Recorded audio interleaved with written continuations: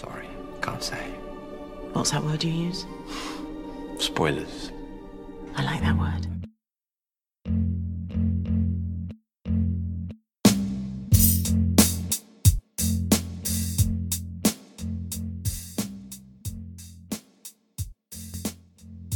Hello, and welcome to Spoiler Nation, the podcast where we have spoiler-filled discussions on your favorite, and sometimes not so favorite, movies and TV shows. This episode, we are diving deep into Blade Runner 2049, the long-anticipated sequel to Ridley Scott's Blade Runner. The sequel we didn't know we wanted, and we never thought would be good, but it's great. Spoilers. Sorry to interrupt. Keep going, Howie. Well, not many of us wanted it, apparently, according to the box office, but... That's true, we still don't want it, but I loved it. I'm glad it exists. Yeah, so did I. Yeah. So, I guess some people might call Blade Runner the godfather of science fiction. If not in quality, certainly in influence. Yeah. On the genre. Yeah. In fact, it's so influential, just the first time I saw it, I was like, I swear I've seen this before. And then I realized, no, wait, I've just seen Akira and Ghost in the Shell and countless other things that were so clearly, inspired by this. Yeah. My name is Howie, and I'm the senior editor at isolatednation.com. And I'm Reese, and I write some film reviews for isolatednation.com. But first, before we get to Blade Runner, there's something else. It's got a bit more heat to it. Yes. And very excited. Fresh off the press, as of this recording. Fresh off the internets. Star Wars The Last Jedi, the second and final trailer. This is the last trailer, Howie. There are only 2 trailers for this fucking movie, so they're keeping things a secret. That's good. Do you know what else? How else I think they're keeping things a secret? How? In this trailer, feels like to me a lot of misdirects. A lot of things that are happening which I don't think they are that on their face value. A lot of things that might be shocking, but might also be just weird cuts. Yeah, I think it's some interesting cutting. Some editing trickery. I don't trust Disney's marketing team after the Rogue One trailers promised me one thing and I got something that was a bit different. Especially with scenes that were totally not in the fucking movie. That's the thing, but I feel like, I don't know. I think this is different though. Yeah, well, let's talk about it. Yeah. Let's jump in. Yeah, let's do it.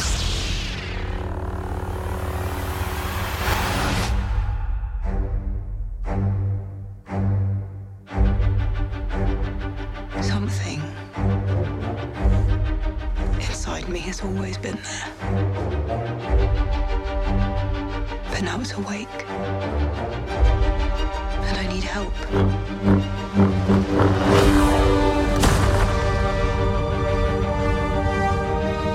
I've seen this raw strength only once before. It didn't scare me enough then. It does now.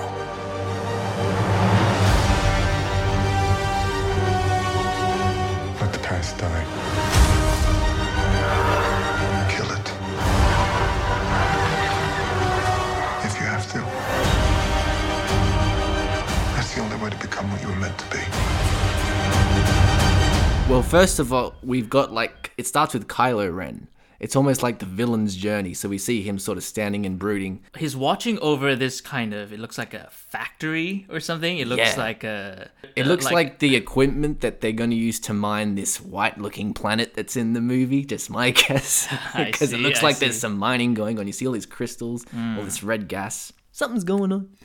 But yeah, we see it. We start it with him, and it's like there's Snoke's voiceover saying, when I met you, you had all this raw, untamed power and stuff like that. And then we jump straight to Rey.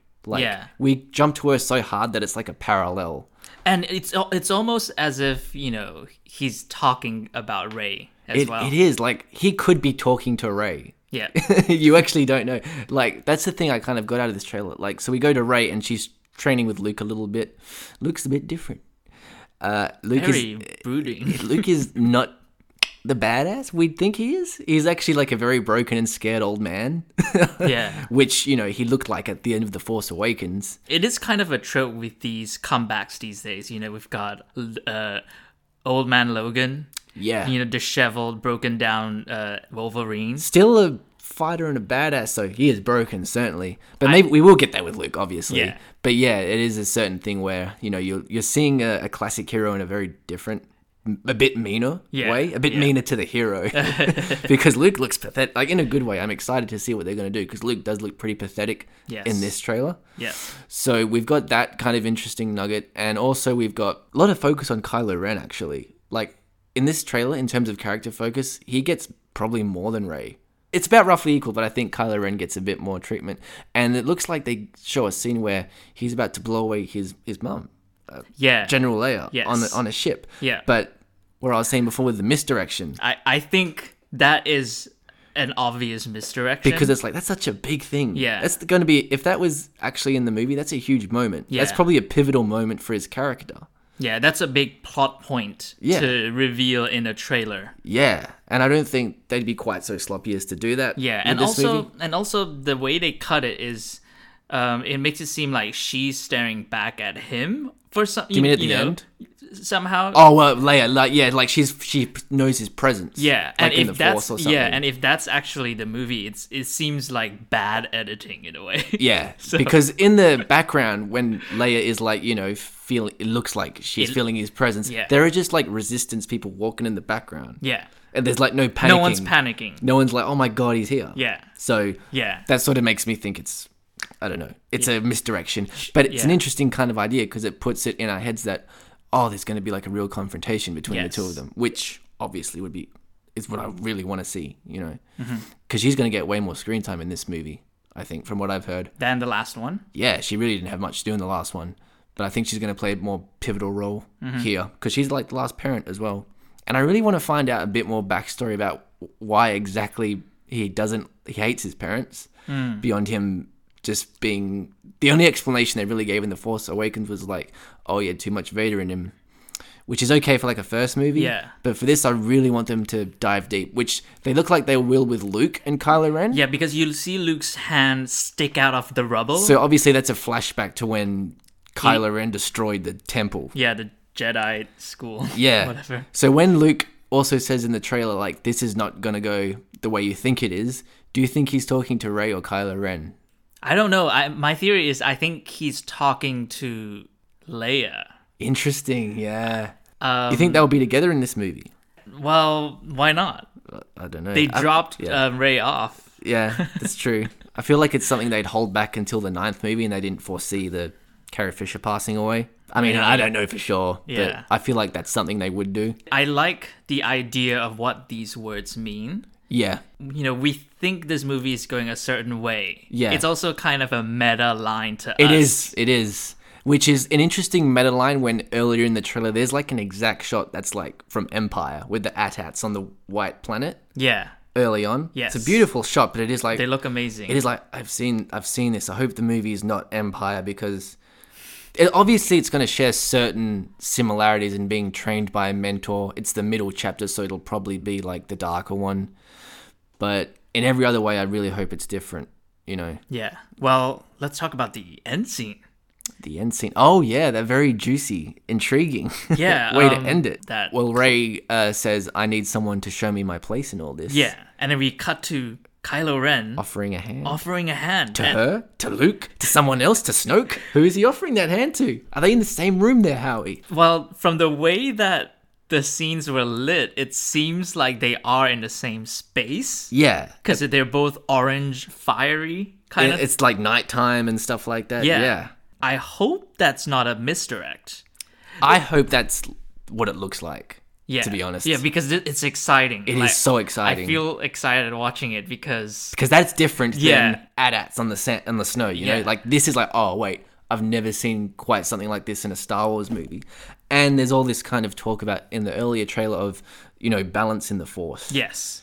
The two of them would be like the balance of the Force. Yeah. So if they have some kind of dalliance or alliance, that's a really intriguing way to go. And and it's kind of, you just can't help but wonder, like, what does it mean? Is she going to the dark side or is he coming back, or are they just meeting each other on level ground? Well, the thing that makes it interesting as it is because Kylo Ren is still clearly a very conflicted person. Mm-hmm. You see that shot of him in the trailer where it looks like he's going to blow his mother away and he looks like he's about to start crying. Yeah. So even if that's not what the scene is in the movie. The point in the trailer is for us to see, he's still human. He's like, yeah, just killing his dad hasn't made him the badass. Like, he's still a whiny crybaby. You know, he's not all bad. He's still got that conflict. Yeah. So that's what I like about this trailer. Like, most of all, it's like, it's not plot heavy, but it's very theme heavy. And that's how good trailers Exactly. should be. That's what I want to see. It should make you feel like how the movie will feel. Like, give you a taste of how the movie will feel. Yeah. Without giving away any of the plot. Yeah, and most interesting, we got an actual glimpse of Snoke, which I wasn't expecting. And it's more than a glimpse. It looks like he's, like, torturing Rey. It looks scary. The work on his face is amazing, right? Yeah, it's definitely much more intimidating than he was in The Force Awakens. As a giant cartoon. Yeah. Yeah. I mean, you can see every crevice on his gnarly old man face. He looks freaky. He looks like his face is barely kept together. Yeah. But the thing is, he looks a bit closer to a believable human being than the Emperor did, because he's got sort of like a skin tone, and he just looks like a demented old man. Yeah. You know, and it's pretty... And that bathrobe doesn't help, because it looks like a bathrobe I think my granddad has. Yeah. So it's kind of like, oh, this is hitting too close to home. Yeah. But I don't think that's like a misdirection, like him seeming to choke Rey or do something to her with the Force or something. Yeah, that seems scary. Yeah. So that was like a really holy shit moment. Yeah. And everyone's gone on in terms of like the cutesy animals in this trailer. Everyone's talking about the porgs. I'm digging the porg. I don't mind the porg, but you know what really caught my eye was like the ice fox. Yeah, the beautiful. Diamond. Like, I was like, wow, this is like something out of Narnia or Middle Earth or something. This is It cool. actually looks like what's that? Fantastic Beast creature. Yeah, it does. Yeah, like the shiny thing. Yeah. I hope there's more of that. Like, I like the porgs, but I hope there's like some shared screen time with these beasts as well. Yeah. Very pretty. But I've been rewatching that trailer so many times actually over the past day it's been out. I've been trying to not watch it too much. I've been trying to savor it. I love that scene where Chewbacca is just he growls and then the porg growls. See, it's so cute because Chewie needs a new buddy. Yeah. Hands gone. Perfect. You know, porg. I would love I endorse this pairing. It's such a funny, like, they're so tiny and he's so big. It just works. Yeah. I just wonder what, like, its function is. I think they just seem like birds to me or something. As a character in this. You know, what is yeah. his relationship to Chewie? I saw an interview with Ryan Johnson, and I think he said something like the porgs like help Luke or something like that. That's so cute. Because they're on the planet Ukto that Luke's on. Oh. So it's nice that Luke hasn't been like totally alone. But you know, you would go a bit mad just talking to those fucking things for however long he's been there. That's true. I bet they'll get the Minions crowd in. Oh, for sure. You gotta, because you need to like appeal to someone with a Star Wars movie because it's so niche. Yeah. You need to get those kids because they don't want to see a Star Wars movie. Yeah. You gotta find a way. It's no Blade Runner. But I think it's kind of good because those animals are kind of a good contrast to what the rest of the movie looks like, which is pretty dark looking. Mm-hmm. So it's an interesting choice because he could very easily have just not had that in there because, of course, Star Wars fans are going to complain about them. It's a good reminder that there are other lives in this universe. Yeah. That's the thing that I like about Jar Jar, just as an idea. Like, they're annoying people, but you got to work together with them because, you know, we all live in this universe. Yeah. You know, I don't like the execution, but the idea was there. And maybe here it'll be like that, but it'll just be more refined and less annoying. So we'll see. Yeah. But I think that's all I've got to say about the trailer. Fucking good. I'm going to watch it again after this. As if I'm not already in. Oh, I was totally 100% in. But, you know. Let's just say it bodes well for this Rian Johnson sequel. Yeah, I think Disney seems to have so much confidence in the movie too because this is like the last trailer. There's only like a teaser in this trailer. Mm-hmm. You know, they know what they've got. Honestly, I don't think they need any more.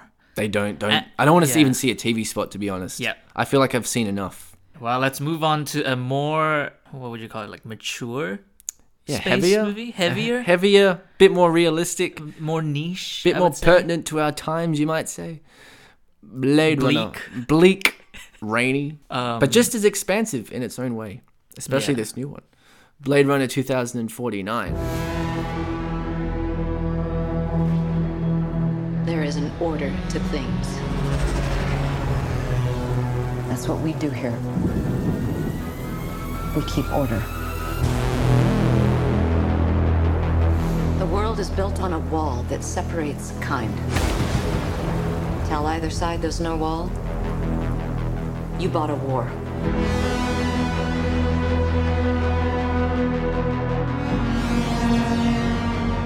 You're a cop.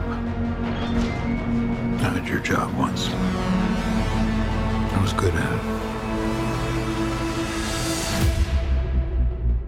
Set 30 years after the first Blade Runner, which was set in the far future of 2019.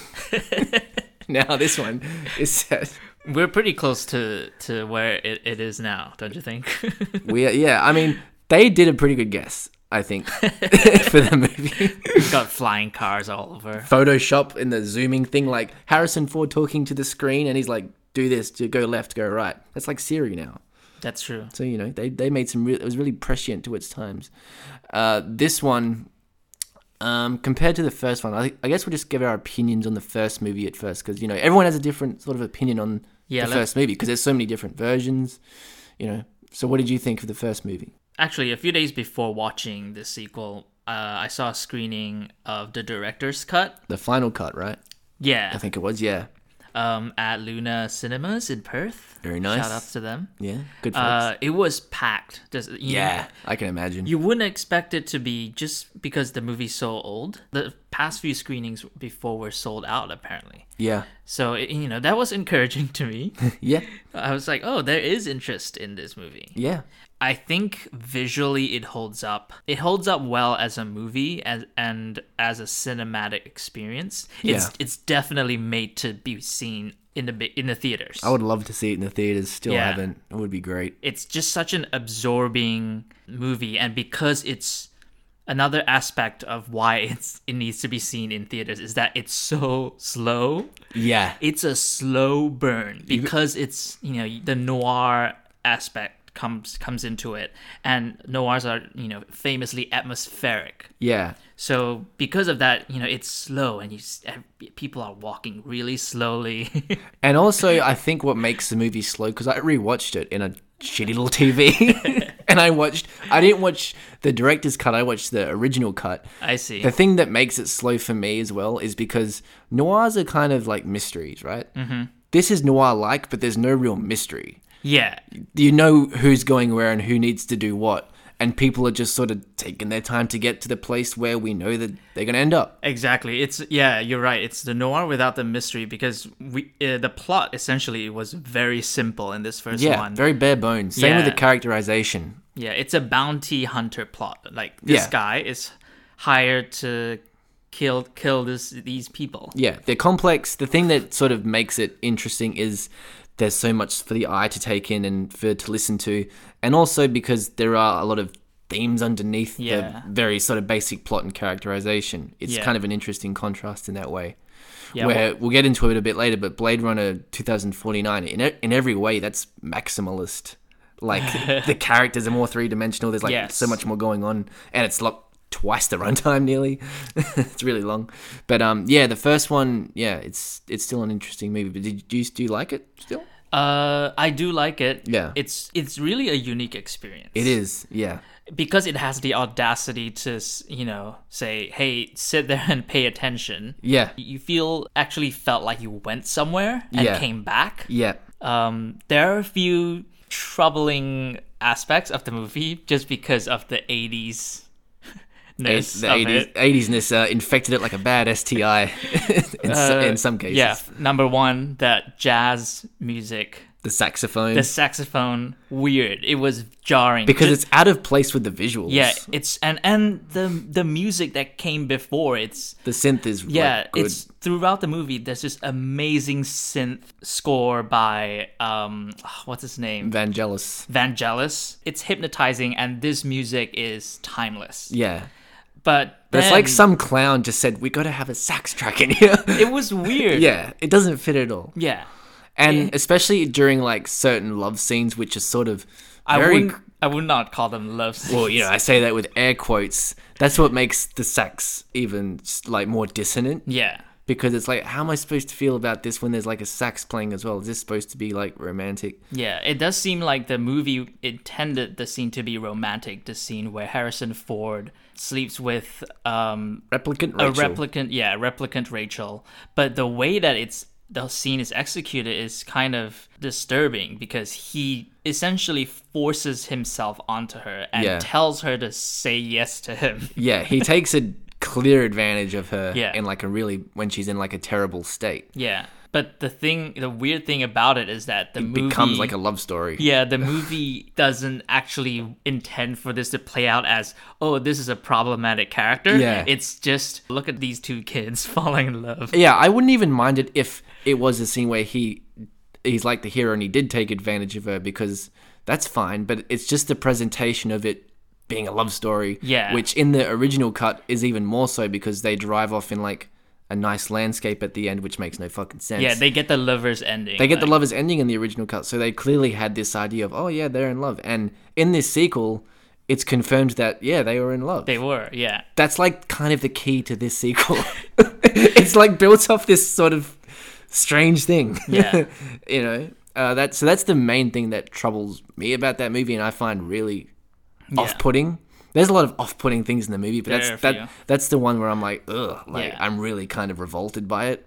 But overall, you know, the visuals. Oh, you can't say enough good things about. Awe-inspiring. Yeah, it's not just well done. It's also the lighting in the movie, because obviously coming out in 1982 and not the biggest budget, this movie, I think it was like $20 million or something like that, which even back then was pretty like medium.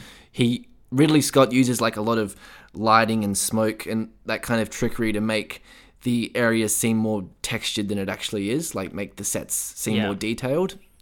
And also the claustrophobia works in its favor, because obviously there's overpopulation in this future and stuff like that. Yeah. So I feel like everything, even the limitations, just enhance the experience of it. He just created such a unique world or aesthetic that obviously has since influenced many sci-fi type genre shows and just art in general, I think. Art, music as well. Yeah, exactly. Know? It's a mix of, you know, technology and slums aesthetic.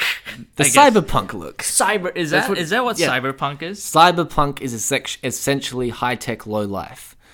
Yeah, that's a better way of saying it. That's what this movie is, because it's all set, like, I love the idea that the ads are talking about off-world colonies. Yeah. And people who can't afford to go there are, like, in these dirty-ass slums. Yeah. I love that they, you know, it's high-tech, and then they still have these wet markets. Yeah. When there's, like, the streets. noodles cooking, and it's familiar.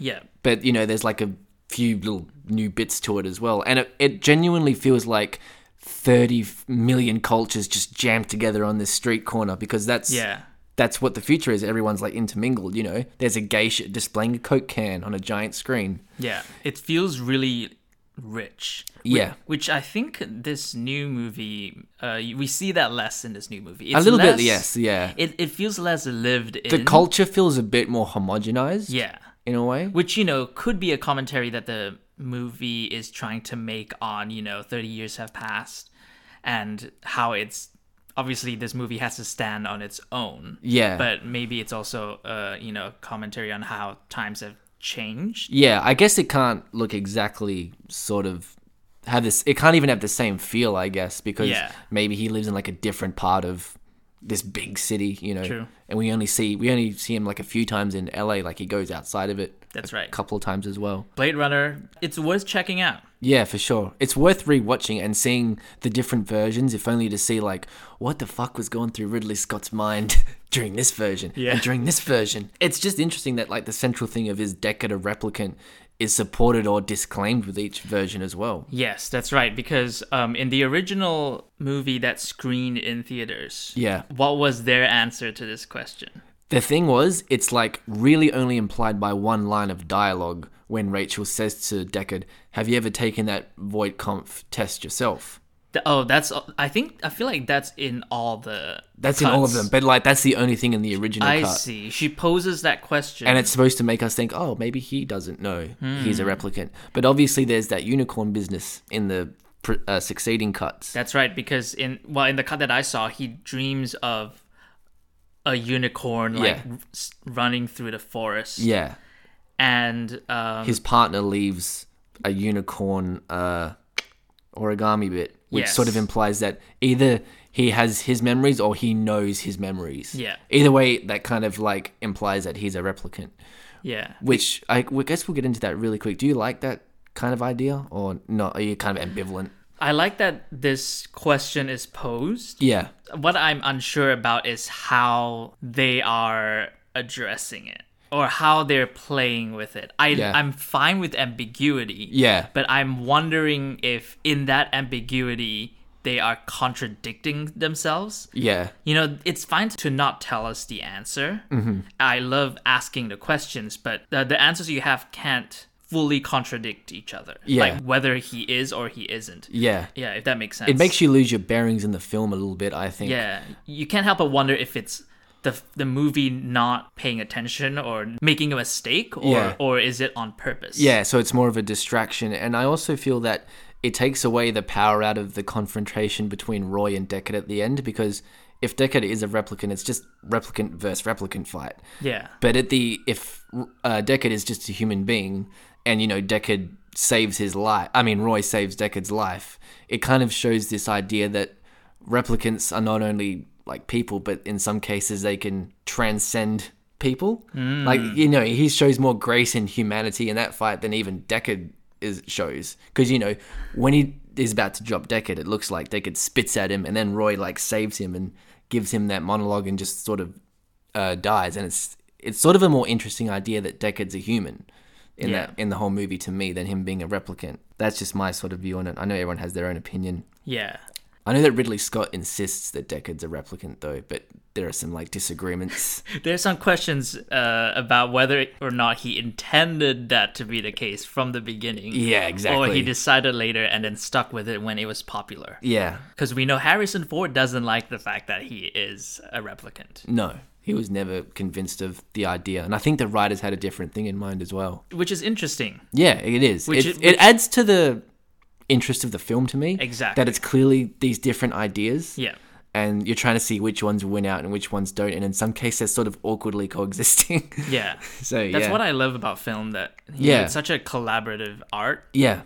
And the end product, you know, what the final process, you know, what we take away from it is completely different from how they intended. Yeah, usually. And that's really strong in Blade Runner. And I think aside from the very unique visuals, that's what's contributed to its longevity. Mm-hmm. You know, that everyone can take something different away from it. Because like even I think my parents watched it the other night and they get like a completely different experience out of watching it than I did. Like my dad's like, why is he saving him at the end? And I'm like, okay, I'll explain it to you. And then Harrison Ford's voiceover comes in because he was watching the original cut. Pretty much just explains what that point of that scene was. And I was like, oh, there you go. Like he says it in the voiceover. So maybe it has its use. The original cut is like if someone's watching it for the first time and, you know, something can hold their hand through the more ambiguous parts and then they can revisit it with the final cut and, you know, have their own conclusions because it does reward multiple viewings as well, this movie. So yeah, very interesting. Well, obviously we both liked Blade Runner, the original. Yeah, we do like it. And coming into this, you always worry about sequels of course, beloved classics. Yeah. Especially something as kind of a sacred cow like Blade Runner. But I think the moment when they announced that, Denis Villeneuve was going to direct this movie, I was thinking, oh, great. I had high hopes. I wasn't worried. That's when I thought, oh, they're taking this seriously. Exactly. It's not just going to be a cheap cash-in. Certainly not cheap, this movie. No, certainly not a cash-in. No. Didn't work out then, but they made a fucking good movie, but, you know, it didn't work out in that way, unfortunately, which I'm sure they would have preferred. And, you know, that's Blade Runner itself didn't make good box office money. Not initially, no. So essentially it's on par. You know, it lives up to its predecessors. Yeah. Isn't that weird how like it can have like this big cult following and be well known, but that doesn't add up to the sequels numbers. I find that shocking. It's weird. I don't know. I find that very weird. I'm thinking, is there some mood in the world right now that's putting people off like this dystopic movie? Maybe. I think that's sort of part of it, maybe. There's lots of factors, but I feel like that's not nothing, because it is advertised as a pretty, like, bleak, dreary movie, and it is one. It is very bleak, so... Yeah. Maybe people are just, you know... They don't want to see a hell on the screen when they're in a hell right now. I go to the movies to escape, goddammit. They just want to watch Tony Stark crack whips. Yeah, because that's what's, like, really popular right now is the Marvel movies. Yeah. And, you know, they're lighthearted and you can escape into them pretty easily. They're not too demanding. Yeah. Reasonable runtime. This is, like, the opposite of all that. But, you know, it is kind of a shame because Blade Runner 2049, for my money, is a better movie than the original Blade Runner in pretty much every way. But it does stand on the shoulders of Blade Runner. So it's sort of hard to reconcile that. Oh, yeah, it owes its success to Blade Runner. It does. Absolutely. Like, they, even down to the design of the technology and the themes, it's just a carry on from, it's like a refinement of the original Blade Runner. Yeah. In many ways. And we find that in... perfect introduction scene to the character. I think so. Ryan Gosling's character, Officer K, because it establishes just sort of his personality and also the fact that this film is not going to dangle whether he's a replicant or not throughout the whole runtime. Yeah, like, it tells you straight away. Straight away, we know who he is. So we thought, okay, we've got that out of the way. There's more interesting things to go to now. Like, the story can get bigger than who is this person. But it does become a personal quest as it goes on, still nonetheless. Yeah, I like that.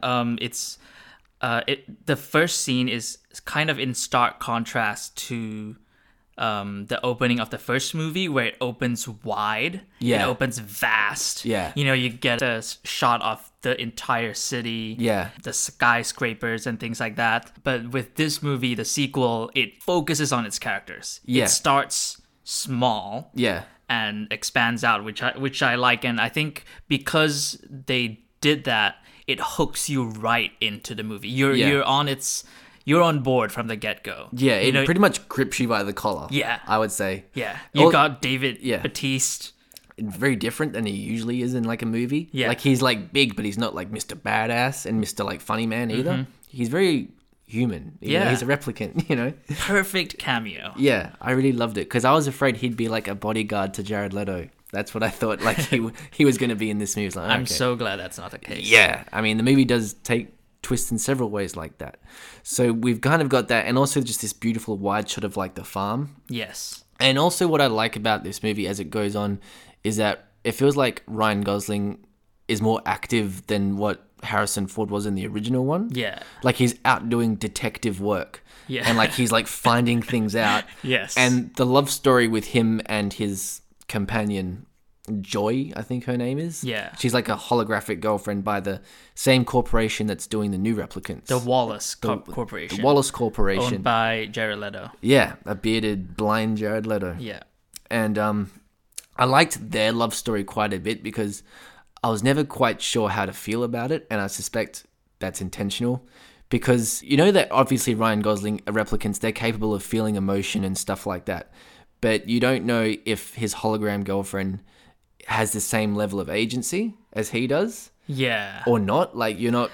It's almost like something that's not... It's almost real, but not quite real, which is visualized well because, you know, she's almost tangible. That's right. She fuzzes and fizzes out and, you know... yeah, obviously the clear comparison here is to Her. Yeah. The movie by Spike Jonze, which stars Scarlett Johansson as an AI lover. Operating system. Yeah. You know, an operating system who, you know, falls in love. Yeah. Right. But the main question with Joe obviously is, you know, is this a program? Yeah. And I think my takeaway from the movie is that ultimately she is just a program. She's programmed to love him. Yeah, I mean, that's what the ad displays in a sort of later scene. Yeah, exactly. That's what it is. And he's reminded of that after he's like feeling so sad because he loses her sort of like 3/4 in or so. You know, she's gone. She's destroyed by another replicant. Yeah. And he sees like a giant ad of her come to life and like basically sell herself to him. And, you know, it's sort of really reinforced how sort of isolated this character is. Yeah. Because he doesn't fit in anywhere. Because, you know, he hunts his own kind and human beings, officers call him a skin job and shit like that. The replicants they feel more human. Yeah. I Well, guess everyone feels more human in this. Yeah. That's the thing. That's a consequence of there just being better direction in the acting. That's true. That's true. But it works, you know. Yeah, and it also sets up what we find out to be a personal stake that Yes. the character will have. in His the movie. identity is at stake. Yeah, because so David Batiste, his character is like a military doctor Farmer as well. Yeah. and a farmer. Yeah. And that's where he's been hiding away in one of Wallace Corp's farms. Subsidiaries or something. Yeah, Yeah. they were farming worms or something, right? Yeah, they were. That's right. Yeah. Natural worms. Yeah, and it was clear from the get-go that David Batiste is going to die. Yeah. It's the introduction scene. It's to show how badass Ryan Gosling is. Yeah. When he was sitting on the couch, you're like, oh yeah, he's there to kill him, and he Yeah. will kill him like immediately. Yeah, just the way he taunts him. It's a classic sort of assassination scene. Yes. Out of like a gangster movie or something. Yeah, that's it right. It kind of fits in well with the sort of film noirness Yeah. of the original as well. Yeah. Just the way it was lit and the feel of it as well. I love that. And with the whatever it was boiling in the background adds a bit of domesticity to it. It grounds the whole Yeah. scene. But it also makes it feel more tense because you can hear the whistling go higher and higher and boil. Yeah, it's a typical like kettle whistling like motif, You know, I guess. well used motif, but effective. Yeah. Here. Throughout their fight, he asks him the question, right? How does it feel like to kill your own? Which it will now reverberate through the movie. Yeah. A question that the first movie hints at, you know, with the possibility of Harrison Ford being a replicant himself. Yeah. And with Ryan Gosling being a Blade Runner and a replicant, you're kind of wondering, is this confirmation that Blade Runners have always been replicants? Yeah, or is it just him? Yeah. Because, like, they're using him as a tool as well. Yeah, and I like that they don't answer that. Yeah, me too. They for as much as this movie does sort of set up mysteries and answer them definitively, it keeps a few things on the margins as well. I really liked. Yeah. So there's a lot going on in the world. Like replicants seem to be starting their own revolution.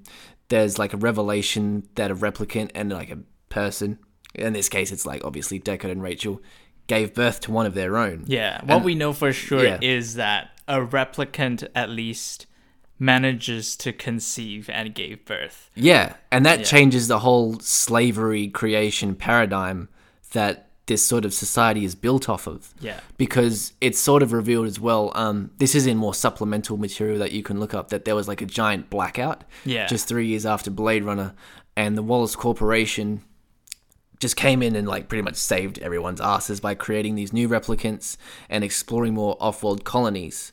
So like the human race is like just thrived off of using like slaves again, which is like a really sort of interesting theme. And also the fact that that child that was born and that died is, maybe died, maybe didn't die. That's another mystery. Yeah, because shifts like the whole social order of what this world is, which already seems on the precipice of a collapse. Yeah, the fact that there was a replicant child that was born who used to be protected by David Batiste. Yeah. And he even poses the question. He says, "You've never seen a miracle." Yeah. Inherently, it means if they can be born, that means that they might have a soul. Yeah. So that sort of line that was always very thin between replicants and people is like gone. Yeah. Because if they can procreate, they don't need to be created anymore by men. Yeah. You know? And the motto for I don't know if it's an official motto or an unofficial one, has always been more human than human. Yeah. The possibility that a replicant being able to reproduce. Yeah. What does that say about humanity? you know? Yeah. And that's sort of the interesting dichotomy, is that as they've shown in this movie, replicants are like even closer to humanity than they were before. The creator of these replicants, which is Jared Leto's character, Nymeria Wallace, I think his name is, he's like the most sort of android-like character in the movie. Yeah. You know, he has some sickness where he has to rely on these floating drones, and just the way he sort of acts like a very sort of distant god king with a complex. Yeah. And just everything about him. You know, he's like very robotic, and he's not in this movie that much. Jared Leto's in like a couple of scenes. Which I loved. Yeah, I think that's like the perfect use of Jared Leto. Yeah. In any movie, but especially this one. Although they did promise a lot of Jared Leto in the trailers. Just in the marketing, yeah. Yeah. Which seems like this is like Jared Leto's thing now, which is he's featured a lot in the trailers and then gets cut out of the movie. Yeah, there's only so much usable footage, which is apparently like 5 minutes in a 7-hour movie. Exactly. You know? But yeah, so he's sort of he's the one who saved everyone from the blackout, and he's the creator of these new replicants. And I found him pretty interesting, intriguing character, mostly because you don't know much about him. Yeah. And I like that we don't get any more detail about this character. I think he actually has the same amount of screen time that Tyrell does in the original. Yeah. Because Tyrell's only in 2 scenes, really, in the original movie. That's right. And that's sort of similar here. And when you see like the inside of the Wallace Corporation, the thing I loved about it is it felt very ancient. Because they create life there, and it looks like a place where like life is created from witchcraft. It actually does. Like, yeah, because the score is like that as well. It's very spooky. That's right. It evokes kind of an Egyptian imagery. Yeah. Even it leans more heavily into like the ancient primal religious stuff than even the original did. Yeah. Yeah. Definitely. And you know, Jared Leto himself behaves like a fucking voodoo doctor. Yeah. So I thought that was really interesting contrast to like the urban, wreckage that most of the rest of the movie takes place in. Yeah. But also in this movie, we've also, can't forget this, return of Harrison Ford. Yeah, like in the third act of the movie. Yeah, very late. He returns very late. Yeah. Which I liked, actually. Yeah. I love that they didn't really ask him to because even the marketing for this as well, you sort of think it's going to be a buddy movie between the two of them. Yeah. Ryan Gosling and Harrison Ford, even though it's really not. Yeah. And I think that putting Harrison Ford as much as they did in this movie, which is not a whole lot, Harrison Ford was able to really give everything he had. Because this is a great performance. Yeah, I can't imagine him sustaining that. Yeah. Amazing performance, but he's not, And they use him... Perfect amount. Yeah, they use him the perfect amount. And he has like a great sort of, catch-up scene with Ryan Gosling. And he has a great sort of emotional scene with Jared Leto, like a little bit later in the movie when he's kidnapped. Yeah. And also at the end, like he has the last image of the film, really. Harrison Ford does. And it's... Does he? Yeah, technically he does. What was the last image? Well, the very last image is Harrison Ford walking in to meet his daughter, and he goes up to the glass, and like he touches the glass, and then straight to credits. Oh, interesting. Yeah, so he literally gets the last image in the movie, and... That's a bummer. It's, For Ryan Gosling. Ryan Gosling just dies in the fucking snow. Yeah. This is one of the most compelling things about this movie. Beyond the gorgeous visuals, beyond the Hans Zimmer score. Yeah. Is the journey that Ryan Gosling takes. Yeah. Throughout the movie. He's really put through a ringer in a way. Yeah. Yeah. And I want to talk a bit about that. Obviously, the crux of this movie. It's the heart of the movie. Yeah. Yeah. In this world, 30 years later, they've learned their lesson. They've now built replicants that are designed to be compliant. Yeah. Right? And not rebel. Yeah. They have these checks that they would do, which is a nice touch. Every time he finishes a mission, he goes into this room and they ask him questions that makes no sense, really. But the feel you get from watching him during those scenes, you really feel the nature of what the test is supposed to be. Exactly. It makes sense. It's effective filmmaking. Yeah, definitely, because you get it. You feel the logic of what this scene is trying to convey. Even though the words are gibberish, which is pretty amazing. And they don't, there's no exposition. Yeah. Just, what this does is this, which was what the first movie did with... Harrison Ford's questions to Rachel. Yeah. Terrell had to go, is it the dilation of the pupils? Like that's some exposition shit. Yeah. This one forgoes any of it, and I think all the more better for it, especially when it comes back. Yeah. And when he finds out something that changes his fundamental sort of identity, which is that he might not be a replicant. And it just changes him. Which, let's go to that point. He believes he's a replicant. Yeah. Obviously, probably one of the best replicants they have. He's very compliant, according to Robin Wright. Yeah. But it only takes the notion of, hey, you might be a real person. Your memory actually happened to you. It takes just that belief. It's essentially about the power of belief. Yeah. That it takes just the belief that you are more than what you are. Yeah. That changes how he behaves. And he fails a test that's meant to test if he has gained further consciousness or awareness of his of his role. Yeah. The movie is really good at visually depicting this theme without telling us what it's about. I don't think it's actually like stated out loud. Yeah. If ever in the whole movie, but you remember it so vividly because it has excellent control of like, especially when Ryan Gosling he confirms that memory is real, and he has this little freak out scene. Yeah. For like 3 seconds, and it's like, holy shit. Yeah. So what was the dream? He was like being chased by these boys for this wooden horse toy he had. And they corner him somewhere, and he like hides the horse toy, and he's like, I've lost it, and then they beat him up. Yeah. He tells us this scene. To the cop lady. To Robin Wright. Robin Wright's cop lady. His superior officer. He goes, oh, this is a little awkward telling you about a dream. A memory that didn't happen to me. Yeah, I never had. That wasn't real. Yeah. It's so complicated. Yeah. It's such a complicated understanding to have about yourself. Because it's like, what is he supposed to feel about this? Yeah. You know? Clearly he feels something. Yeah. Because, in the end he says all the best memories were hers. That's like his last line, Which is such a moving line. Yeah, he gets that because it's revealed that he shares his memories from Deckard and Rachel's daughter. Yeah. Like he's the... Spoiler alert. Yeah, this is Spoiler Nation. He's like the male replicant of her. Yeah.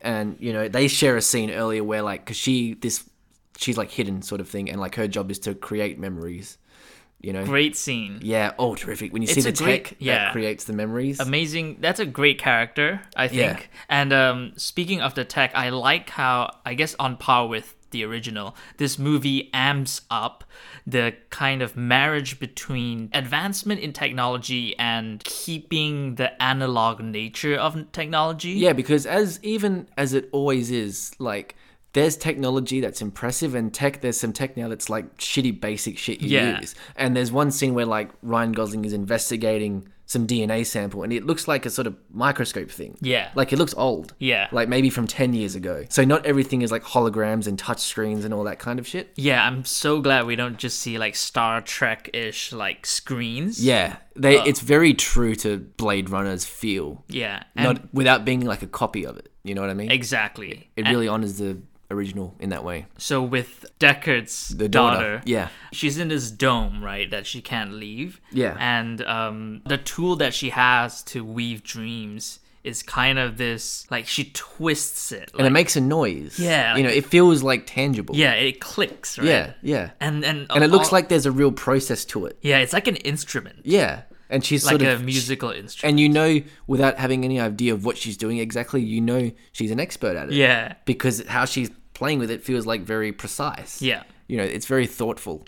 And I could have done with another memory creating scene because it looks so fucking good. Yeah, it's exciting. It's exciting to watch. Yeah. And you can feel this maybe influencing a piece of technology that might come out like, in 30 years, and you're like, oh, this is what inspired that technology. Like, that's like my favorite stuff about science fiction is when the stuff doesn't feel like just fantasy. Yeah. Like, it feels like it has its own internal logic and working to it. Yes. Which this very much does have that. Where were we at with that? Where he finds out, like, he's a replicant version of the daughter. So he confronts Harrison Ford later in Las Vegas.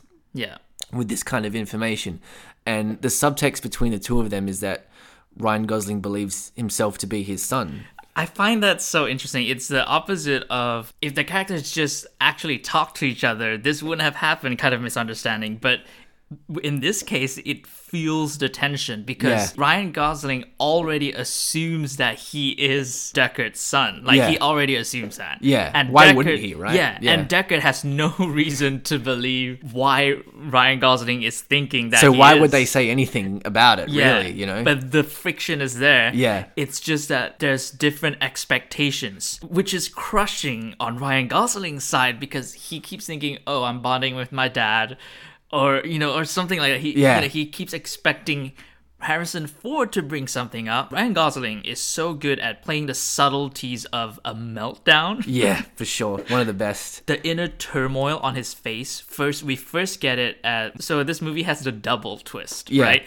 The first twist comes kind of like the first quarter through the movie. Yeah. He follows the trail from his kill with Batista. Yeah. What do they find out that sends him on this run. Well, they find the remains of like a child under the tree, Yes. right? Yeah. And Robin Wright goes, this is going to cause chaos. Yeah. So we need to get rid of all traces of this. Yeah. So that's his main mission, essentially, from his case throughout the movie. Yeah. And he throughout his investigations, he stumbles on this kind of, on the outer rims of LA, this trash heap Yes. kind of place, and he crashes. He stumbles upon this place that's the exact place of what his dream, what he describes his memories as. Yeah. That memory of him as a boy trying to hide his horse figurine away from these kids who are chasing him. Yeah. And you already know where he's headed, right? Yeah. As soon as he entered and he looks around and it's like, oh shit, this looks familiar. Yeah. And he goes back to the same spot where he hit the horse, and we're just like, no fucking way. Yeah, what? the horse is still there. What? Of course. And then the horse is still there. Yeah. His face, when he just realizes, he just doesn't understand what's happening. Yeah. But he knows something has changed. Yeah. That mix of revelation and fear and horror and excitement on his face. Doesn't say a word, He I doesn't. don't think. Yeah. He doesn't. And Yeah. you can tell like what he's feeling. Yeah. And then it's like cemented us with him. It's like, oh, we know what he is now. Yeah. And then the sort of after the Harrison Ford scene where they have that bit of back and forth, and then Harrison Ford is captured by the Wallace people because they want to find the child as well. And then Ryan Gosling immediately learns from these like revolutionary type replicants like, oh no, you're not the child.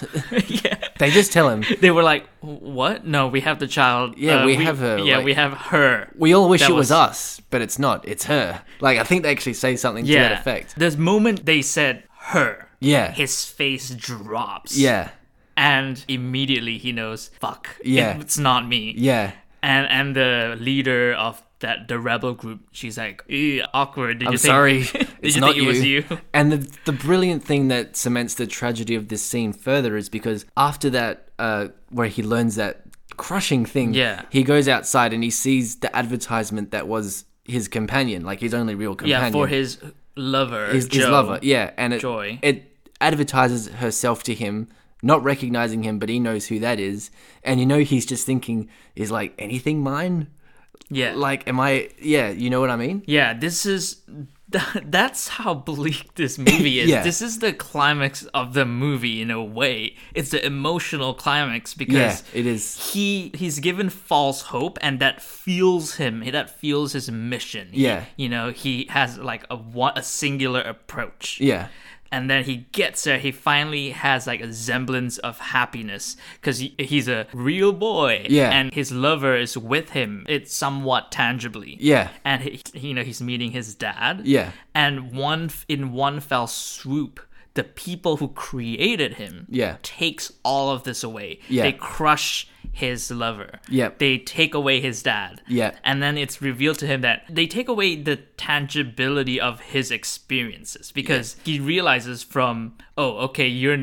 it's actually not your dad. Yeah. And she was never really your lover. She's a product. Yeah. And he learns all this, but the thing that is like really the most moving thing about this movie is that he still chooses to reunite who we thought was his dad with his actual daughter.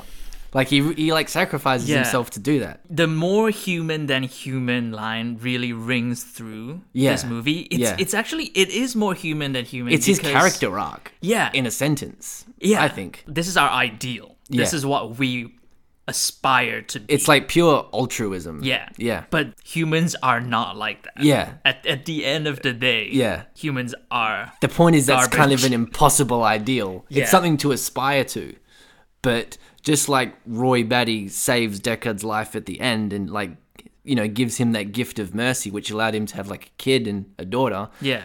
Ryan Gosling does the same for Deckard and saves him and reunites him with his daughter. Another replicant. Like displays more humanity than anybody in the whole film.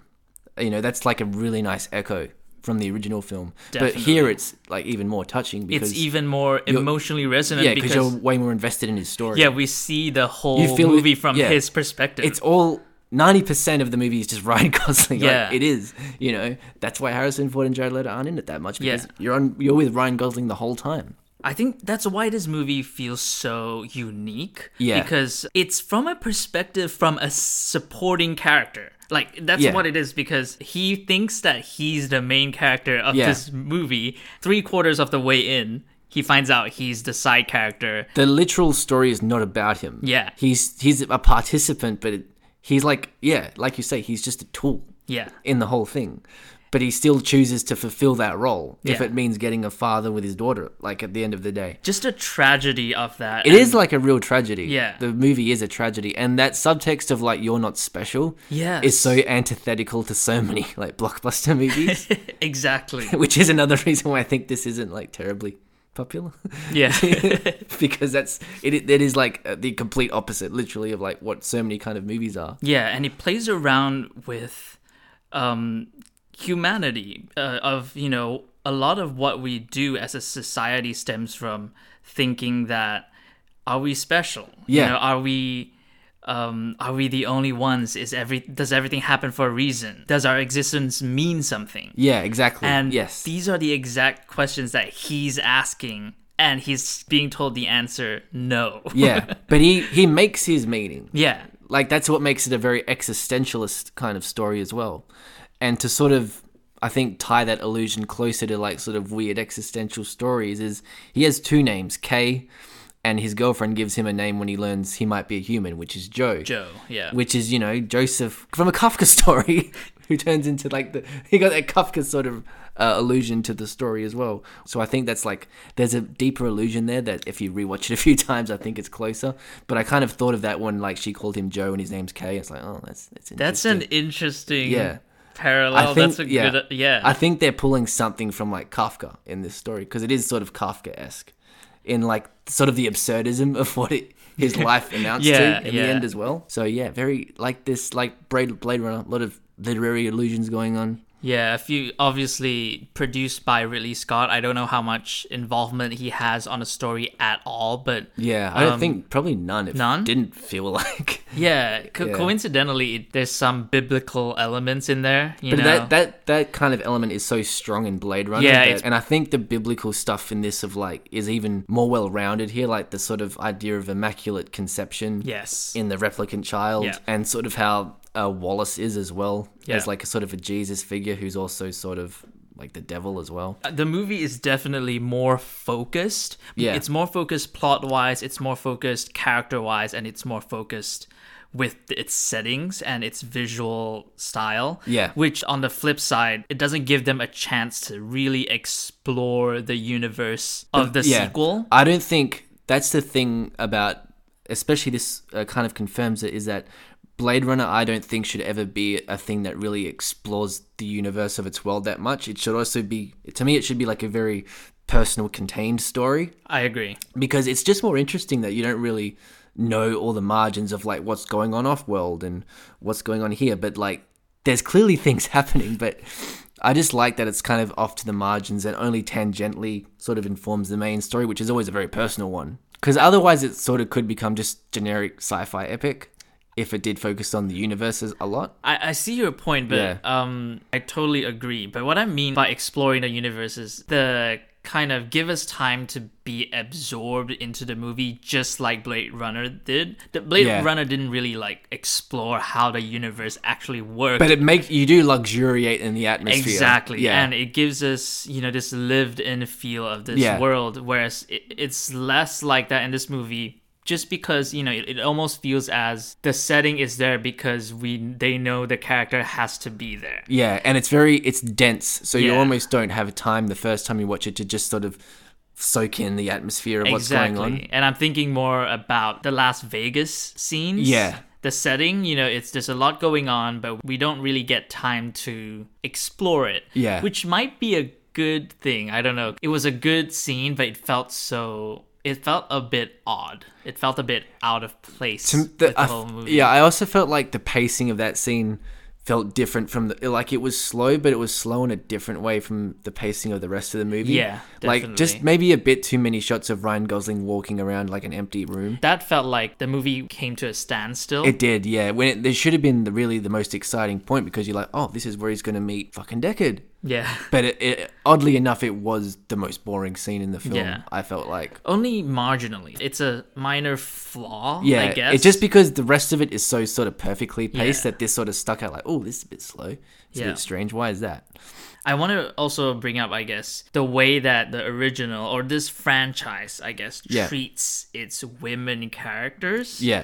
Especially with Rachel being the main example of how these two movies aren't kind to their female characters. No. Especially Rachel, and I don't mean that, I don't just mean that bad things happen to their female characters. I don't mind that, it's a movie, but all of the women in these two movies are essentially in service of the main male characters. Yeah. Whether or not they're replicants. Yeah. Which is... It's a bit disappointing just because, Rachel is the main example here because she is the fulcrum and the connection between these two movies, right? Because she is the mother. She's the reason for this movie. Yeah.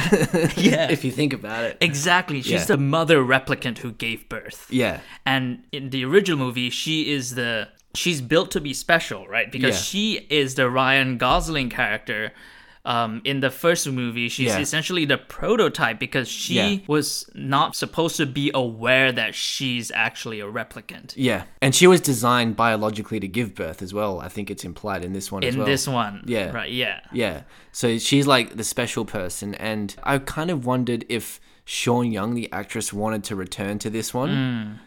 Would they have had something for her? Because I kind of get that they don't have her here because she doesn't want to return to this movie because she had like a terrible experience on the first one and Right. hates Harrison Ford. Did she? Yeah, she did. Like, she had a Oh, fucking terrible shit. time with that movie. So it makes me sort of think that if she wanted to return, I would hope that they would have had something for her in this movie. Yeah, it's just... She's just like, I guess she just works as sort of a mythical ideal in this one as well. They don't even have to bring the actress back. The characters are just not well developed. Yeah. For someone who a lot of important things happened to. We find out that she had a C-section and then died. Yeah. Right? Just by giving birth. I feel like this movie would have been more impactful if we understood Rachel as a character. Yeah, I put that at the first movie's feet though, I think, more than anything. Well, yeah, I'm just yeah. saying this franchise doesn't do a good job at doing that. Yeah, yeah. It doesn't dampen my enjoyment of this sequel that much, but I feel like it's a missed opportunity to actually make her a fully... Because in sort of a series that does talk about the nature of humanity, Yeah. it does like exclude one half Yeah. of the Yeah. population. So yeah, that is an interesting point. Even Robin Wright is criminally underused. Yeah, she's just sort of a cliche cop Yeah. in this one. She's great as one. She's always good, But- but it's like, yeah, they don't give her... She doesn't have that much of an interesting relationship to Ryan Gosling or anything like that. And she gets unceremoniously killed off and and her corpse was made fun of. Yeah, there's like a funny sound effect when the replicant bodyguard shoves Terminator her. lady Yeah, the Terminator woman. stabs her, Yeah. and then it was a horrific scene. She dies, and then she just grabs her head up for a scan. Yeah, and then like just dumps it on the table again. And I mean, like, it was dunk. it was literally played for laughs. Everyone laughed. It was funny, but was funny. I didn't like that. I was laughing. Yeah, at neither it. did I. I was like, it's an odd choice to... Yeah, just to disrespect Robin Wright Yeah. like that. Is that Come to on. show how like evil this replicant woman is? Because Yeah. I already got that when she just stabs her like that. Yeah. Speaking of this replicant woman, Yeah. on paper, this the actress sells the character. Actress is very A good. lot. Yeah. The actor really elevates what the character has been written as, which is literally a Terminator. Yeah. Right? Well, I guess that makes sense because they're supposed to just obey, aren't they? These new replicants. I guess, but then But then they also kind of hint at something interesting with this replicant woman Yeah. where she's like crying during certain scenes Yeah. that are like hideous to watch. Like when Jared Leto just fucking murders that newborn replicant because she can't give birth. Yeah. Like, he just gets rid of her like trash, and she's obviously affected. And when she has to kill Robin Wright, she's affected by it. And I kind of wish there was some kind of development of that. Yeah, exactly. Because it's such an interesting thing going on, but the movie just like, okay, whatever. Yeah. Now, back to Ryan Gosling, which, you know. Yeah, this is when ambiguity works against this movie. Because it actually feels as if the movie itself doesn't know what's going on with and is her. not terribly interested. Yeah, even though there's something interesting going on. Because, like, she's sort of similar to Ryan Gosling's character in a way, because she's conflicted about her nature, like, obviously. But she doesn't really get much. And in the end, she is just full Terminator mode. Yeah, and then she's just sort of, you know, murdered during the big action scene, and sort of that's that. Let's talk about the big action scene at the end, actually. So Ryan Gosling decides to save Harrison Ford. Yeah, because Wallace is about to take him off-world to, like, torture him for information or something. Yeah, because he demanded to know where the kid is. Yeah. And Harrison Ford won't give it up, and he brings in Rachel. Yeah, he promises him a replicant Rachel. Yeah, which, you know, it looks very good. Convincing. It looks exactly like she stepped out of 1982. Yeah. You know, it was amazing work. I love that. You know, he says, "Oh, her eyes are brown or something." Or green. Yeah, that's right. Yeah. And they just like kill her. Yeah, that's terrific. So they're like, "Oh, we have better ways to torture you in Mars or something." You don't know what pain is yet. And then they're gonna take him off.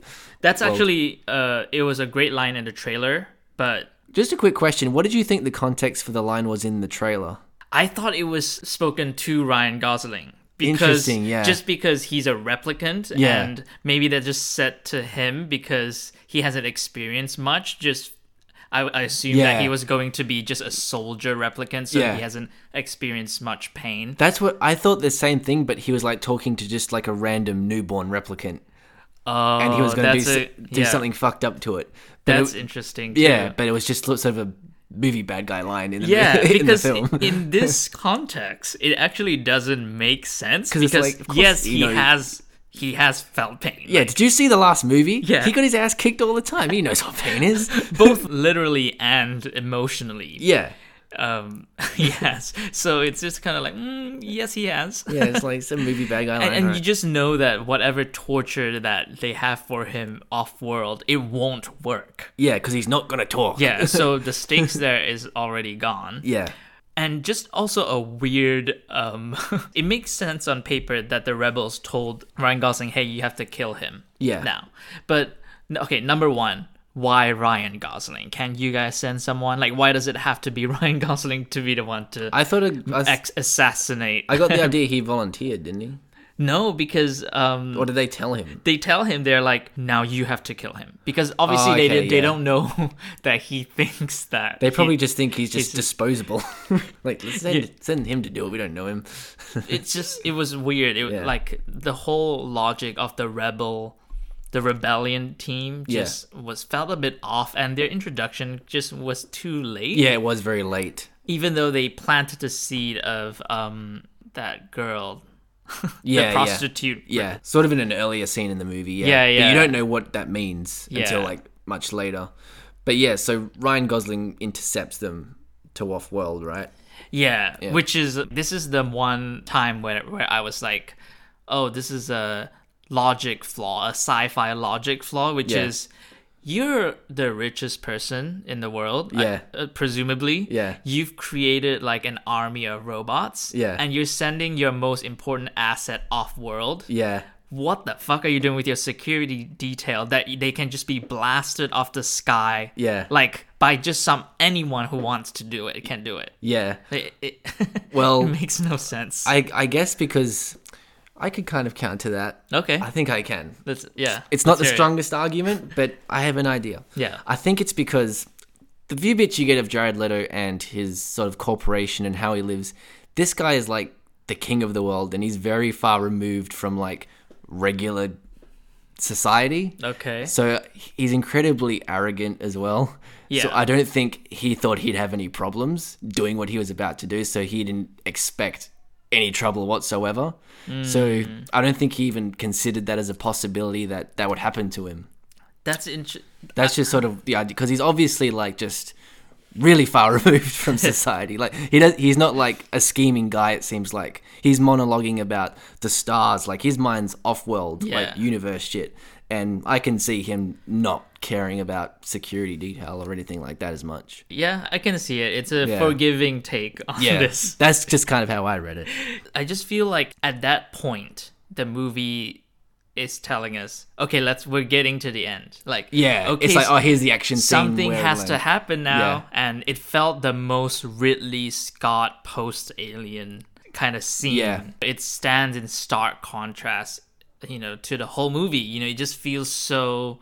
It feels typical. Yeah, it feels weirdly. It feels like, okay, final action scene. Yeah. Because it just doesn't jive well with the rest of the movie. Yeah. They're just fighting in this ocean waves. At that point, I was not interested. I was I was like, can this be over yet? Yeah, I was just like, let's cut to the next scene where we know the outcome of what happens. Yeah, it's not a bad action scene, but in the context of this film's themes and interests and narrative, it feels really irrelevant. Yeah. Even though, you got to have that happen because you got to have Ryan Gosling take action for Harrison Ford and whatnot. But I don't know I agree that it felt just a bit off. I just felt it could have been executed much better in a much more intriguing way than just like a shootout. Yeah, it was very standard, like the action scene itself. Yeah. And it was very dark and sort of hard to see. Yeah, the logic of the scene was also kind of hard to follow. The geography was difficult for me to follow. Once it hits the water, you're like, what's the game plan here? Like, are you all just going to drown here? Yeah, what's happening? Are you actually, because it looked like he was going to drown for a second. Yeah. Yeah, you're just looking at it like, oh, when's Ryan Gosling gonna die? Yeah, that's what I was thinking. But he extracts Harrison Ford and kills the female replicant bodyguard. And then we pretty much get the last scene. Yeah. Which is beautiful. It's perfect. Yeah, it couldn't have been better. It's a perfect end scene. Yeah, where Ryan Gosling is like, he's got a wound, and Harrison Ford sort of says to him, oh, you're all right? You okay? He's like, yeah, just go be with your daughter and stuff. Yeah. And you kind of assume, oh, Ryan Gosling's okay. Yeah. But then when he sits down and like that Tears in the Rain reprise from the first kicks in, it's like, oh no, he's going to die. Yeah. And like, I love the fact that this movie's ending feels so personal because the camera kind of focuses on Ryan Gosling's face and he's clearly thinking something. Like he's probably reflecting on his life and maybe thinking, was I a person or wasn't I a person? Like, it's just on his face. Like, he never says anything. And then he just, like, lies down to die, probably not having that question answered for him. And it's so sad.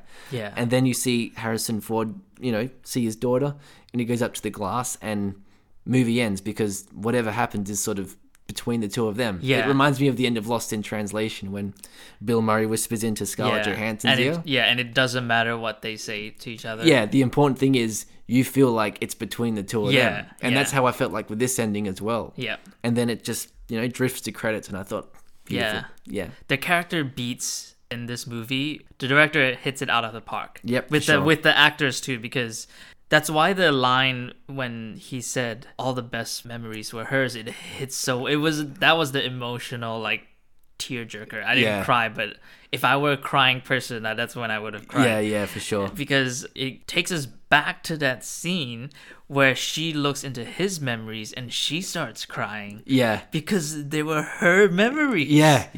It recontextualizes that whole bit. Yeah. In an amazing way. It stands in stark contrast to Roy's final scene in Blade Runner. Because they were his memories. That's the sort of point. Exactly. Yeah. And it's just such a nice parallel because he's a poetic guy. He's a very talkative guy and he's all talk. Yeah. And he gives this really nice emotional speech. It's like a poem. And the end of it's beautiful. Yeah. And then he dies. Yeah. And that's inverted in the closer of this movie because where Ryan Gosling is silent. Yeah, he's silent. He has nothing to say and he dies like a dog, Yeah. It's really sad. He's just sort of left there. Yeah. And then he dies. And all his emotion packs into that final line. Yeah. That is about someone else. Yeah, like he has nothing to say for himself like Roy did. Yeah. He's like, it wasn't my life. That's essentially like what he's saying. It is. It's tragic and beautiful. Yeah. And moving at the same time. It's just... And something I've never seen, I don't think, and I can't remember seeing in a movie someone with an arc like that. Yeah, it's a great character. It is. I love it. And that alone makes this like a more than worthy follow-up to Blade Runner. You know? Yeah. I enjoyed this movie and I was moved by this one way more than I did with the original one. Yeah, with the original. Yeah, I really wonder like how time will treat this one in comparison to the original Blade Runner, especially that this is a sequel. Yeah. It is a follow-up. It's not its own thing. It can't be. Yeah, and I also wonder if how this movie plays to people who hadn't seen the first movie. Oh yeah, like I don't. Yeah, what are they feeling? You know, do they understand everything that's happening? Not that it matters, but do they get the emotional stakes? Do they get the character stakes? Yeah, because how this is advertised, it's almost like, oh, that just looks like a cool sci-fi movie I'll go see. Yeah, and that's like how my friends sort of felt about it. I was like, you really should watch the first one first. Like that's what I say. I'm not sure. Yeah, do you think that people should have seen the first one before? Yeah, I mean, you could probably understand what's going on a plot level with this one if you haven't seen the first one, but it's like, why would you watch this if you haven't seen the first one? So I think you should definitely, if nothing else, you should watch the first one anyway. Yeah, the few people who I spoke to who hadn't seen the first one, they saw this. Yeah, and they had a few. I guess the main question in their minds is who is replicant and who isn't. Yeah, exactly. But as I'm trying to explain it back to them, I realize that I don't know if Harrison Ford is a replicant or not. Yeah, this movie keeps that ambiguous, which I'm really thankful for as well. What do you think? No, I don't think he's... You don't think he is? Why? Well, because... I don't know. Because the thing that... It kind of goes back to this easy logic point to me, where if he is a replicant and he's a Blade Runner in the first movie, like... Why is he so weak in comparison to replicants he's hunting down and stuff like that? If he's designed to kill and hunt them down and stuff like that. And I just think his character arc works better if it's a guy who is a human being and he rediscovers his humanity through replicants, which is Roy and Rachel.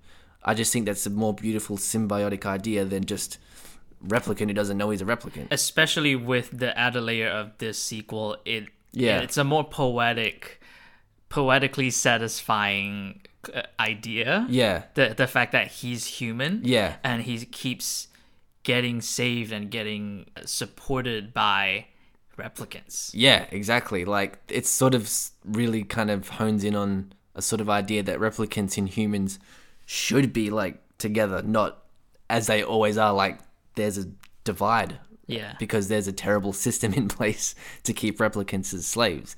And Harrison Ford, if he's a human being, it sort of sets like this example that, you know, they can transcend that awful system that keeps humans in this place and replicants in this place. But if he's a replicant, it's just like, he's just another replicant. It will be a twist for the sake of the twist. That's what I feel like it is. It doesn't add anything. Yeah, if he's it doesn't. A replicant. It actually cheapens the significance. Yeah. Of the ending, but see, we're in agreement. So he should be human, right? No, wait, I'm not. I agree with you that it might not be super satisfying if it turns out to be a replicant. Mm-hmm. But I think that he is a replicant. Okay. As in, I think the movie is signaling that he is. Like this movie? Yeah. Really? Well, both movies, I guess. I thought they kind of left it untouched in this movie. There's just minor things that they posit that's like they did leave it generally untouched, but I'm just seeing like some weird evidence. Like he lives in Vegas, which is apparently a highly radiated area, and yet he's unaffected. He's unaffected. That stuck in my craw a little bit. I was like, how's he unaffected by and this? What are we supposed to think, that he survived off honey? Yeah. That sounds like a pretty replicant-y thing. They don't eat food. Just like, do they not eat food? I don't know. I thought they were sort of just like human beings in every way. Replicants, so they could be poisoned. Yeah, they're organic, so I think they do eat food. But I feel like if you're a replicant, maybe you really don't mind what food you're eating as long as it's like... No, they can feel it. Replicants are like humans. Nutritious. Yeah, they got sensors and stuff like that. That's true. I'm just saying, you know, he did survive off honey, I guess. But did they say that? I don't know. No, but what else is he eating? I don't know. Where's he getting food from? Yeah, you just know that he's drinking, but you don't know what his like food source is. Yeah. That's true. You don't know how long he's been there. Did they say how long he was in that wasteland? I'm not sure, but if you think about where does he get the wood to carve the figurines? The horse and stuff like Yeah. that. Yeah, they said because it was like real wood. Yeah. So I don't know. So they were in that tree area, remember? Rachel and that's Deckard. true. So they were there for some period of time. So I assume around there somewhere. Not long though, right? Not long, no. I don't think he was in this Vegas wasteland that long either. No, he is. This is where when you think about a timeline, it's a bit muddy because he made the horse, right? Yeah. He had to have made the horse in the Vegas area. Or at least it was with him because that's how they traced him there. Yeah, they traced through it the back radiation. to him. Yeah. I don't know how that makes sense because she has the horse while she was a kid. Yeah. I think in the trash heap. This is a part where I want to rewatch it again I want to clear the waters up a bit with the Vegas thing and where he was during certain times and stuff because I feel like I just missed it the first time for the most part. I'm definitely going to rewatch this. Yeah, I want to see it again in the cinema. Yeah. On a big screen. Which hopefully it'll still stay in cinemas because no one's watching it. I hope they don't pull it like tomorrow or something like that. Yeah, it's a bummer. Yeah. But just give it time to make back its budget, maybe. Yeah. Which I think it will. Hopefully. I think it will. I mean, it's close to doing that already. I mean, it's not a hit. To break even, it said they had to 400 million when you factor in marketing. Oh, as well. I didn't think that marketing was not included in the budget. No, marketing's added a bit later. So I think yes, this movie they put a lot of money into marketing. Yeah, 200 million, and they have 3 short films. They're essentially like long marketing. Yeah, that's part videos. of the marketing, I assume. Holy shit! Was it 200 million? So yeah, and then the budget of this movie was like 180 million or something like that. So yeah, 400 million to fucking break even. Okay, well maybe that's not gonna happen. Yeah, but it will be keeping in tradition with Blade Runner original. I think that Blade Runner can never be this wide appeal thing. Yeah. This just cements it because like you can make literally the best Blade Runner movie, this one, and people still won't go see it. So I think that sort of proves that it's just a niche. It's not going to be a franchise, you know. Yeah. It's sort of a mistake to think of it like that, which I'm really happy with because it makes it unique. Yeah, it's kind of like my relationship with BoJack Horseman in a way that people dismiss it because it sounds like a silly cartoon and it looks like sort of a simplistic cartoon, even though it's like the most well-written show on TV right now. My feeling is if you're dismissing it based on its premise, you don't deserve to watch it. Yeah, not for you then. Your loss. And if you didn't even bother to watch this movie, well, sucks to be you. Yeah, you're just missing out. Don't complain about the lack of good movies if you don't watch this movie. Yeah. Because you're not like putting your money where it should be going in towards like if you want to see not original movies but just really well done filmmaker movies. Yeah. Which this clearly is. Yeah. Do you think Roger Deakins is like in the bag for best cinematography? I don't know. The Last Jedi trailer looked pretty good.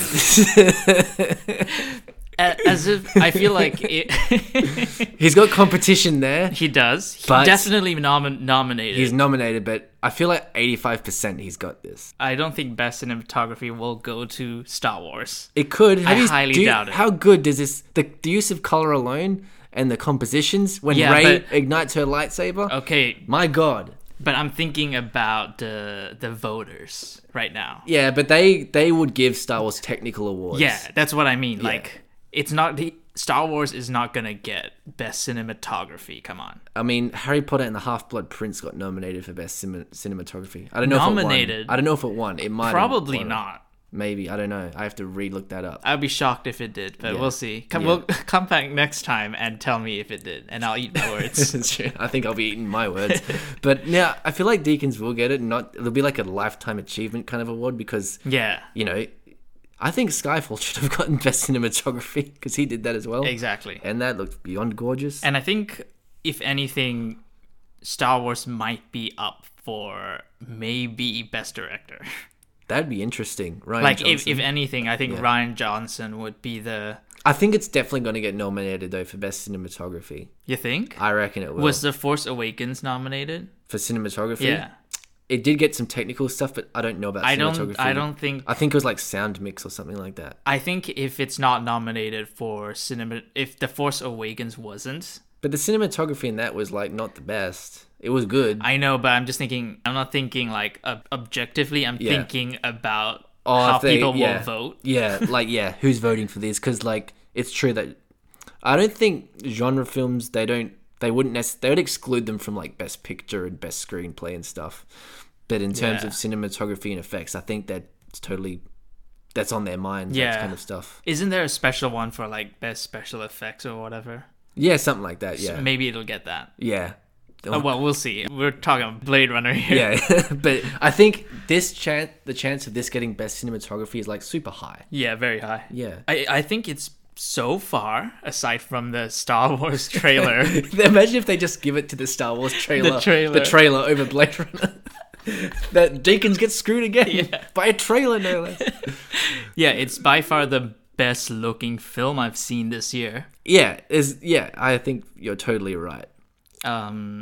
What do you think about Villeneuve's chances? I think like very high too, to be honest. I think this has got a shoe-in for Best Picture.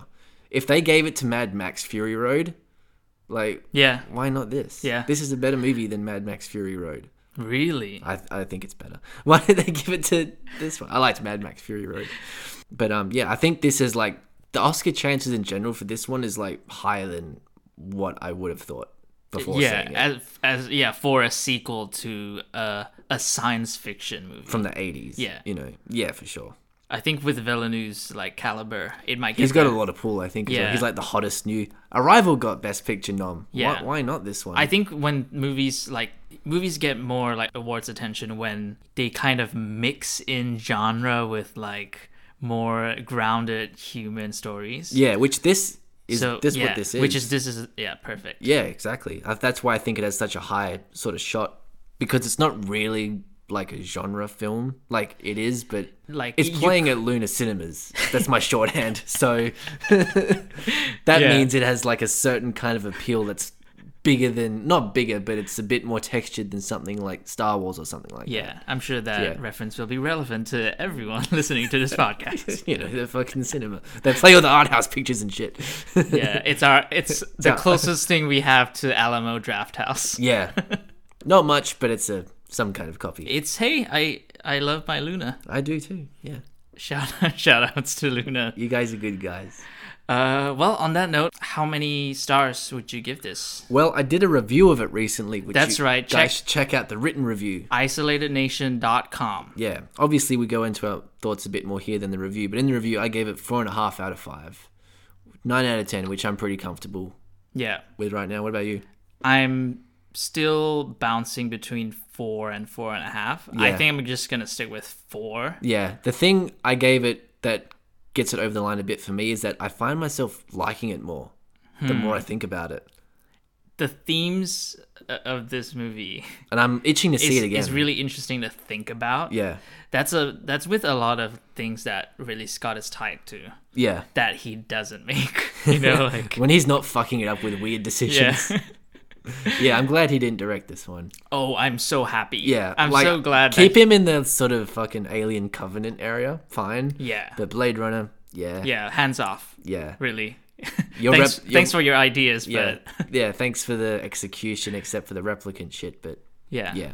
On the Empire podcast, they interviewed Denis Villeneuve. Yeah, and he talks about this like funny story where Ridley Scott came on the set of this Blade Runner. Yeah, of this Blade Runner 2049. Jesus. And he was curious, I guess. He was just trying to check it out. Yeah. And Denis goes like, "Hey, Ridley, who are your favorite directors?" Yeah. And he goes, "I don't know, Ingmar Bergman and Kubrick." Yeah. And Denis goes, "What if you were making a movie and Ingmar Bergman was standing here right now?" Yeah. Because that's what's happening. Yeah. And really Scott just laughed and like walked away. That's an amazing story. What an oddball he is. Yeah. Ridley Scott. He's a freak. He is. He's weird. But yeah. Thank you for Blade Runner though. Yeah, thanks. Thanks for that. I guess we'll turn it to our listeners. What did you think of this movie? Yeah. And what are your theories as to where do you sit with the question of is Harrison Ford a replicant or not? And what are your arguments? Still up for discussion. And do you think there should be a sequel to this, or just leave it as it is? Because I think they should just leave it as it is. That's what I thought about Blade Runner 1. They should have just left that as it is, and then we got this miracle movie. But it's hard to do miracles twice in a row. In fact, I think it's impossible. I'm sure that's not going to happen now. It's definitely not, because it's like, this is sort of not done too well. But you know what? I'm really glad that it ended as a way where it's not setting up another movie. Mm-hmm. Like, it's just, it has a true ending that I really adored. Ryan Gosling, he keeps on delivering. He really knows how to pick apart. Yeah. You know, it suits him. I think he's one of the most underrated actors. I think he is underrated. Yeah. I mean, it's just easy to dismiss him as charming actor type. Yeah. But you just especially when his most popular movie, like La La Land, that's his most shallow role. Yeah. He's just charming dude. Yeah. It's like, if you watch something where he really fucking acts, it's, fucking great. Yeah. If you want to see a good and wacky Ryan Gosling movie, Lars and the Real Girl. I haven't seen that. Yeah, it's an interesting one. He dates a kind of a sex doll. Oh, interesting. And he treats it like his girlfriend. It's Ryan Gosling unlike you have never seen before. Yeah. So it's that's my recommendation. And check out the Nice Guys. This movie. Nice Guys as well. It's another good Ryan Gosling one. Yeah. All right, I think that does it. Yeah. Until next time. Bye.